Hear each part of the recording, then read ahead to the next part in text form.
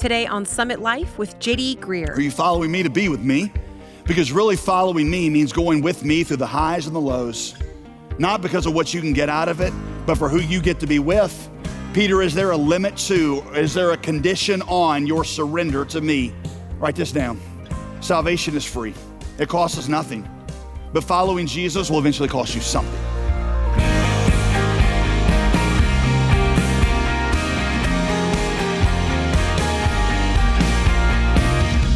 Welcome back to Summit Life with pastor, author, and theologian J.D. Greear. As always, I'm your host, Molly Vidovich.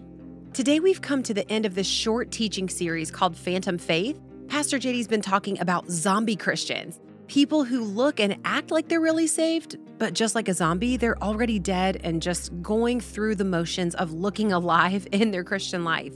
So the question is, does that describe you? If you've missed any of the previous messages, you can hear them online at jdgreear.com.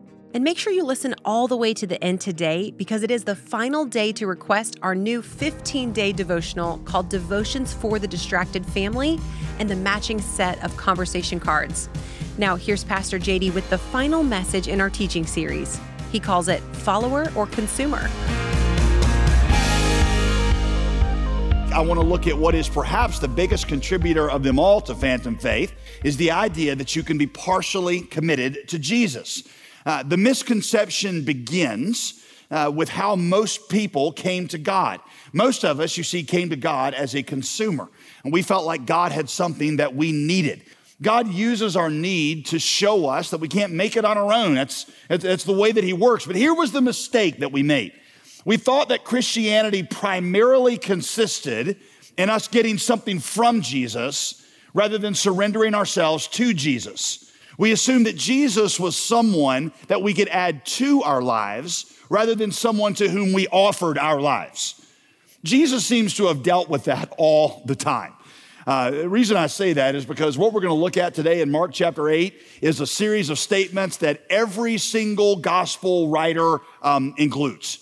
Which it may not be that significant to you, but realize how many things didn't get included in all four Gospels. John 3:16 only appears one time. God so loved the world, he gave his only son. I'm just trying to make sure that you don't lose the shock of what Jesus said. Because Jesus uses this image to confront a satanic perversion of faith. But one that is still commonly held by Christians who have the cross tattooed to their body or wearing it around their neck or have it hanging up in their home. A satanic perversion of faith, one that is held even by Peter at this point in his life. It is called consumer faith. Consumer faith, and it has three elements. Here they are if you're taking notes. Number one, you have consumer faith if you expect Christ to remove all hardship from your life. When you find out that he may not remove every problem from your life, you're going to go through a defining moment in your faith. You're going to go through a test like Peter did. And that test, that defining moment is essentially this question: why are you following Jesus? Are you following Jesus because of something that you thought that he could do for you? Or are you following him because you believe knowing him was more valuable than anything else that life could give? You see, every single one of us has certain expectations when we come to Jesus. Your expectations are not the same as Peter had. I mean, Peter believed the Messiah would overthrow Rome and give freedom to Israel. Most of you didn't grow up dreaming about war with Rome. Unless you're like a video gamer, and then you probably thought about it a lot. But most of us did grow up with a view of Jesus that corresponds to our American consumeristic culture. Our American consumeristic Jesus was part genie in a bottle. He's part therapist. He's part life coach. He's part personal cheerleader and part financial advisor. He's a Jesus who exists for our purposes, a Jesus who completes our life, a Jesus who makes everything better, a Jesus who is at our beck and call. Here is the question: what are you going to do? What are you going to do when Jesus doesn't quite live up to those expectations? There's going to be a moment of truth. If you haven't gone through it already, you're going to go through it. Are you going to throw up your hands and walk away? It doesn't record this here, but at another point in the Gospels when Jesus said this, a lot of Jesus' disciples just turned around and left. They quit following him. And Jesus turns to Peter, John chapter 6, and says, Peter, are you going to quit following me too?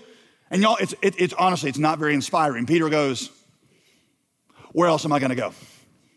I already left the fishing business. I got nowhere else to go. You're the one with the words of eternal life. In other words, no, you haven't lived up to my expectations. And there's some things I don't understand why you didn't do them. And I don't understand why you say them. And I don't understand why you didn't do this. But I don't know anywhere else I can go because I know that ultimately life means knowing you. And that everything without you is nothing. And I've got to know you even if it means it costs me everything. Peter passed his test. Are you going to pass your test? Because if you haven't gone through it yet, you're going to go through it where he doesn't do something you thought he should do. The cancer doesn't go into remission. The marriage never gets better. Your husband never comes back. Your kids don't quite turn out the way that you thought they were going to turn out. You don't get the job. You don't get the raise. Whatever it was that you thought he was going to give to you and that you can't understand why he didn't give to you. If you love me, why wouldn't you give me this? And at that point, it's going to be a defining moment. Why are you in this? Because it's a test from him. Are you in it because you are in it for him, or are you in it because of something you thought he could give you? Because the greatest gift he gives is himself. Here is number 2. You have consumer faith if you think of discipleship in terms of self-fulfillment instead of sacrifice. Peter thought of the Christ as somebody who would make his life better. But now Jesus is talking about willingly picking up a cross. Why are you into this, Peter? Are you thinking that following me completes your life, or are you thinking of following me as being an offering of your life for others the way I'm offering mine for you? When you came to Jesus, are you ready for this to be the picture of your life? What did you think Jesus' purpose was in saving you? Many people assume that it's just becoming a Christian means you clean up your life a little bit morally, and in response, you get God's help and he takes you to heaven. Jesus said that coming to him means offering your life to him without restriction, offering up your life for the world in sacrifice and service the way that Jesus did his. Here is my question. I know you say you come to Jesus. Have you ever offered yourself to God this way? You see, some of you came to Jesus because you're like, I need the sun to shine on my career. I need the sun to shine on my family. I need the sun to shine on my relationships. And Jesus said, nice start, but that's not anywhere close to being complete. You don't come to me to add me to your life. You come to offer me to your life. You don't come to get me in orbit in your life. You come to say, God, everything I have belongs to you, and I want to know what you want to do with it, and I have no expectations because I'm laying it down as a sacrifice in front of you. Consumer faith says, God, I need you to give me this. Discipleship says, it all exists for you, and I'll offer my life as a blank check to you. Or to quote my friend David Platt, Jesus did not save us to disinfect us and put us on the sanctified shelf. Jesus saved us to put us into service. My question for you is, have you ever offered yourself to God this way? Is Jesus someone that you tried to add to your life, or is Jesus somebody to whom you offered your life? Here is number 3. You have consumer faith if your obedience to Christ has limits. You're a consumer of faith if your obedience to Christ has limits. Peter had been excited about following Jesus when it meant healing and power and popularity. And if you remember, he'd been willing to pay a hefty price to be identified with Jesus. He'd walked away from a lucrative fishing career. He's not JV. I mean, he's left everything.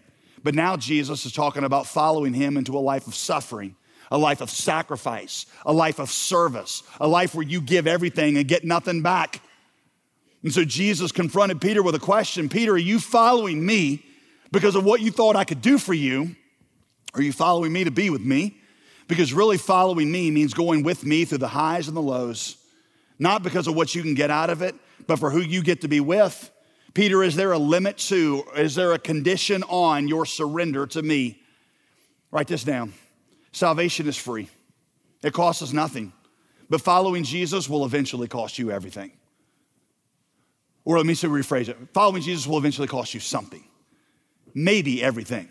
Salvation's free. It's a gift that he gives you. It costs you nothing, but following Jesus will eventually cost you something, maybe everything.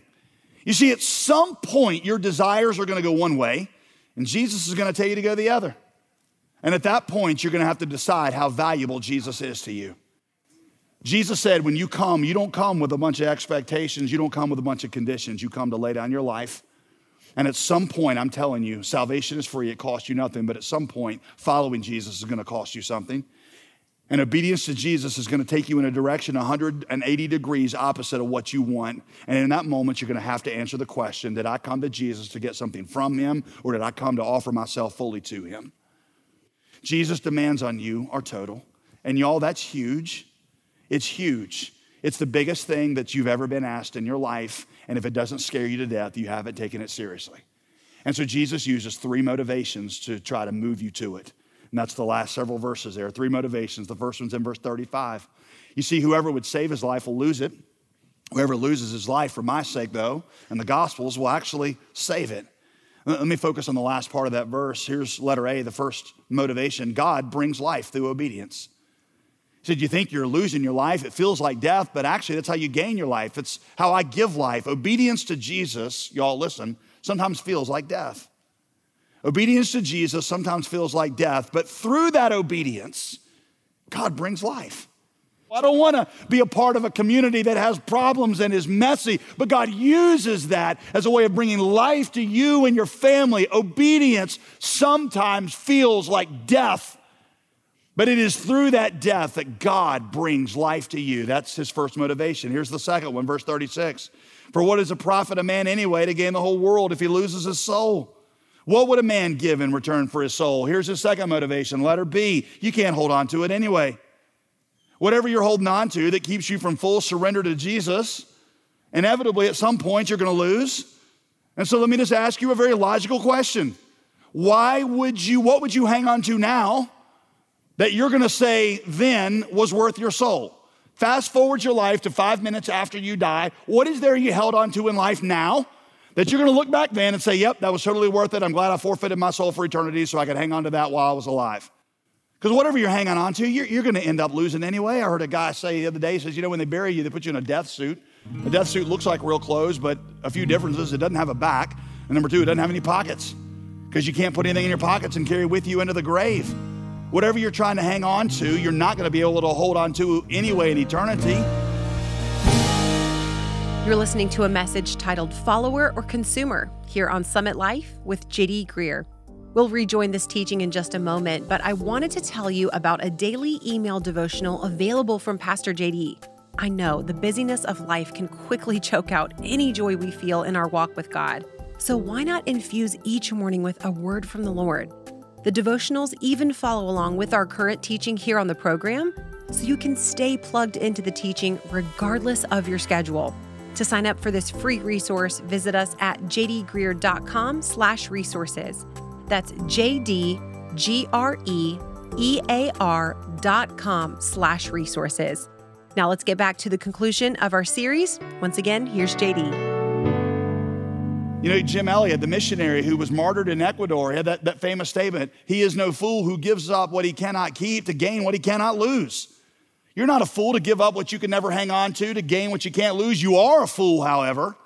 If you give up your soul in order to hang on to something that you can't hang on to anyway. Essentially what Jesus says in Mark 8:37 is there's a lot of people who are giving up far, far more to gain far, far less. What are you holding on to that you're going to say is worth your soul? You know the answer to that. The answer is nothing. There's nothing that's worth your soul. And so Jesus pushes that logic on you now and he says, think about it now. What are you hanging on to that is really worth the cost of your soul of rejecting the lordship of Jesus? There's a final motivation that he gives you. It's there in verse 38. For whoever is ashamed of me and of my words in this adulterous and sinful generation, of him will the Son of Man be ashamed when he comes in the glory of his Father with all the holy angels. Here's the third motivation, letter C. Jesus was not ashamed of you. You see, there was some irony in this verse, and that irony is that Jesus, who should have been ashamed of us, wasn't. Jesus should have been ashamed of Peter. Jesus should have been ashamed of all the disciples. He should have been ashamed of you and me. But the cross that he picked up for us was voluntary. Jesus was the only one with nothing to gain and everything to lose. I have to obey Jesus because he's God. Jesus didn't have to pick up a cross for me because I was just a rebel. He could have destroyed me. Yet out of love for me, he identified himself with me and said, I refuse to be ashamed of you. And he picked up a cross to save me. And the implicit question in what Jesus says is not this a God worth leaving everything for? What else would you want to give your life to? Here's God who didn't have to, picked it up out of love for you. Why wouldn't you offer your life without restriction to him? That's a God you can trust. That's a God that's worthy of your life. Time I felt like I understood this. Again, let me go back to the mission field. I've been there about a year. I only been there about 4 months. And I got a call from a friend who was a Christian. He lived 3 hours south of me. He said, man, I need your help with something. I said, what is it? He said, I can't tell you on the phone. So he said, come down to where I am. So I got in a bus that night and I drove 3 hours down to where he was. He had me meet him at a coffee shop after midnight in a back room. It was just me and him, one other guy that I'd never met. My friend says to this guy, tell him your story. And this other guy said, he said, my name is, he told me his name. He said, I'm 32 years old. I've been a Muslim all my life. I have no ambitions of being anything but a Muslim. He said, about a month ago, he said, I just had the strangest and most disturbing dream. He said, in this dream, he said, I awoke, as it were, in this field where as far as I could see, in front of me, behind me, to the left and to the right, he said, it was just an expanse of nothingness. And I walked what felt like years. He said, this kind of felt like my life. I just walked with nothing. He said, and so I just kept walking and kept walking. And he said, after what felt like years, suddenly I heard a voice behind me call my name. He says, I turned around and there was somebody there who hadn't been there before. And it was a man, he said he was dressed in radiant white clothing. His face was shining like the sun. And he said, he called my name and he reached inside of his robe and he pulled out a copy of the Injil, which is their word, the Arabic word for gospel. He reached this out to me and he handed it to me and he said, this is the only thing that will get you out of this field. He said, immediately I recoiled because that's a Christian book and I didn't want anything to do with a Christian book. He said, and when I recoiled, immediately I woke up. It was 3 o'clock in the morning and I knew that I'd made a terrible mistake. He said, the second night I went to sleep and I had the exact same dream, same deal, walked for what seemed like days. Again, he calls my name. I turn and he hands me the copy of the gospel. And he said, this time though, I wanted to take it. He said, but I just couldn't. I couldn't do it. I couldn't get the willpower to reach my hands up and take it. So I just stood there paralyzed. He said, and then I woke up. He said, it was again middle of the night and I knew that I was making a terrible mistake. He said, third night, I went to sleep. He said, there was no walking through the field this time. I just appeared in the field and there he stood right in front of me. And he called my name and he said, this is the last time I will tell you, this is the only thing that can get you out of this field. He said, this time I watched my hands. He said, they were just shaking and it was like it was involuntary. I just reached up and I took this copy of the gospel and I took it and I clung it to my chest. He said, and then I woke up. He said, I woke up, I was in a cold sweat. He said, now my friend here tells me that you are from America and you are an expert at the gospel, at the Injil. He says, can you tell me what my dream means? Now, I grew up really conservative Baptist. We didn't roll with the whole dreams and visions thing. We didn't have a class on that in seminary. And so I was like, bro, you are so in luck. Dream interpretation is my spiritual gift. And for the next 2 hours, I just sat there and explained him what the gospel taught. And I got to the part about God dying on a cross for our sin. And he stopped me. He said, you mean, you're telling me that the creator God, Allah actually, you're saying he died on a cross for what I did wrong?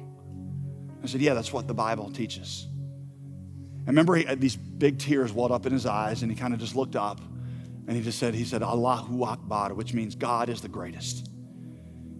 And I kept explaining what the gospel was, what it meant. And after, again, about 2 hours, I said, do you want to trust Christ as your Savior? He said, I do. I said, well, every head bowed, every eye closed. I guess we do this the same way over here. And he bowed his head and I began to lead him in the sinner's prayer, which is what I do with you almost every weekend here, give you a chance. And go through the familiar phrases. Lord Jesus, I know that I'm a sinner. I know that you died for my sin. And I got about 2 phrases in and I said, stop. I said, man, I'm sorry. I could look up here at me. I said, you know what this means, right? This means that Jesus is Lord. And the first command he gave is for you to be baptized. And you know, in just a minute, after this is over, you're going to need to get baptized. And you and I both know that sometimes in your country, that leads to you being kicked out of your family. It probably is going to mean you lose your job. And in fact, you and I both know stories of people who've lost their lives when this happened. I said, are you sure you want to do this? He goes, oh, yeah, I'm sure. I said, man, aren't you scared? And y'all like, you're the worst evangelist I have ever heard. I said, aren't you scared? He said, yeah, I'm scared. He said, why do you think it took me a month to work up the courage just to talk to you? He said, but here's what I decided in that month. I knew that you were going to tell me that that was Jesus that appeared in the dream. I knew that because I knew enough of what Christians believe. And I knew that Christians believe that Jesus was somehow God. And what I decided in that month is if Jesus really did do what the Christians said he did, and that is he died for my sin, and he had died to save me, and he was calling me to follow him, then I would go with him no matter what I had to leave behind. And if I lose my family, I'm not going to want that. And if I lose my job, I don't want that either. And I certainly don't want to lose my life, but I'd rather have Jesus than any of those things. And if I can't have Jesus and those things, I'll take him over those things. When he said that, I was like, I feel like I need to receive Christ. Could you pray for me? I know your conversion was not that dramatic, but the substance of it is the same. What it means to come to Jesus is that you come saying, I'd rather have Jesus than anything. I'd rather have Jesus than silver or gold. I'd rather have Jesus than riches untold. I'd rather have Jesus than houses or lands. I'd rather be led by his nail-scarred hand. I'd just rather have him. And I don't care what I leave behind. It's just a blank check because I just want him. Have you ever come to Jesus that way? You see, for Peter, he would pass this test. One day he would actually get a real cross. He would actually die on a cross upside down. It's going to cost you something eventually. We have people in this church that are like, oh, I can't believe you're asking me to switch services again. Seriously? My small group is no longer meeting on the night that is preferable for me. I'm going to quit going. I can't believe this church is volunteering in the nursery, the nerve of those people. Parking cars, giving some of my money. Are you crazy? I'm like, are we even having the same conversation?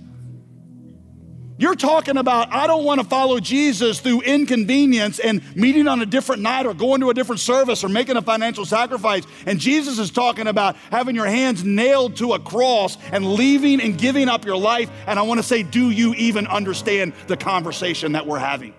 I don't really want to get wet in front of a bunch of people. Then I don't even feel like you're serious yet. Because if you can't follow Jesus into a tub of water, then you certainly can't follow him to the ends of the earth with the gospel. If any man will come after me, let him pick up his cross and follow. When Jesus bids a man to follow, he bids him come and die. So are you prepared to surrender everything? Most of us have never truly had to face that question because we live in a culture where Christianity is at least accepted. But the question remains, would you if you had to? Today, we wrapped up the teaching series called Phantom Faith here on Summit Life with J.D. Greear. If you've missed any of the previous messages, you can listen again online free of charge. Just visit jdgreear.com. JD, now that we've completed this study, can you help us take a step back and remind us what this teaching series, Phantom Faith, was all about? Phantom Faith is the idea that it's not enough to simply go through the motions of Christianity. Okay. You've actually got to possess the new heart that Jesus forms in us. Right. Most people in church know how to act the part, but there's no real joy or life in their faith. Something seems missing. This series is going to show you what that is and then help you trade out that phantom faith for the faith that truly lives, the faith that is alive. Our new resource that we're going to provide along with this series is focused on helping you and your closest community dialogue about your faith. That's one of the ways that it becomes real. You know, for whatever reason, talking about our faith, even with our close relationships, our family or our close friends can feel awkward at times. We got a set of conversation cards that will help you begin that dialogue. You're going to find that not only is your knowledge of the Bible enriched, but the joy you feel sharing that with those closest to you, that's going to deepen as well. I would love to give you a copy of these two things, these conversation cards, along with a set of 15 devotionals on faith and rest and hope that we would love to give to you if you would go to jdgreear.com and you can become one of our gospel partners and get this resource and a lot of other things that we would love to partner with you in. So go to jdgreear.com today and let's start that conversation. Remember, this is your last chance to get this set of 2 resources. Give and request devotions for the distracted family and your set of conversation cards when you call 866-335-5220. Or you can request them both when you donate online at jdgreear.com. You don't want to miss out, so be sure to contact us today. I'm Molly Vidovich, encouraging you to join us tomorrow as we kick off a new teaching series in the book of Judges called Broken Saviors. See you Friday right here on Summit Life with JD Greear.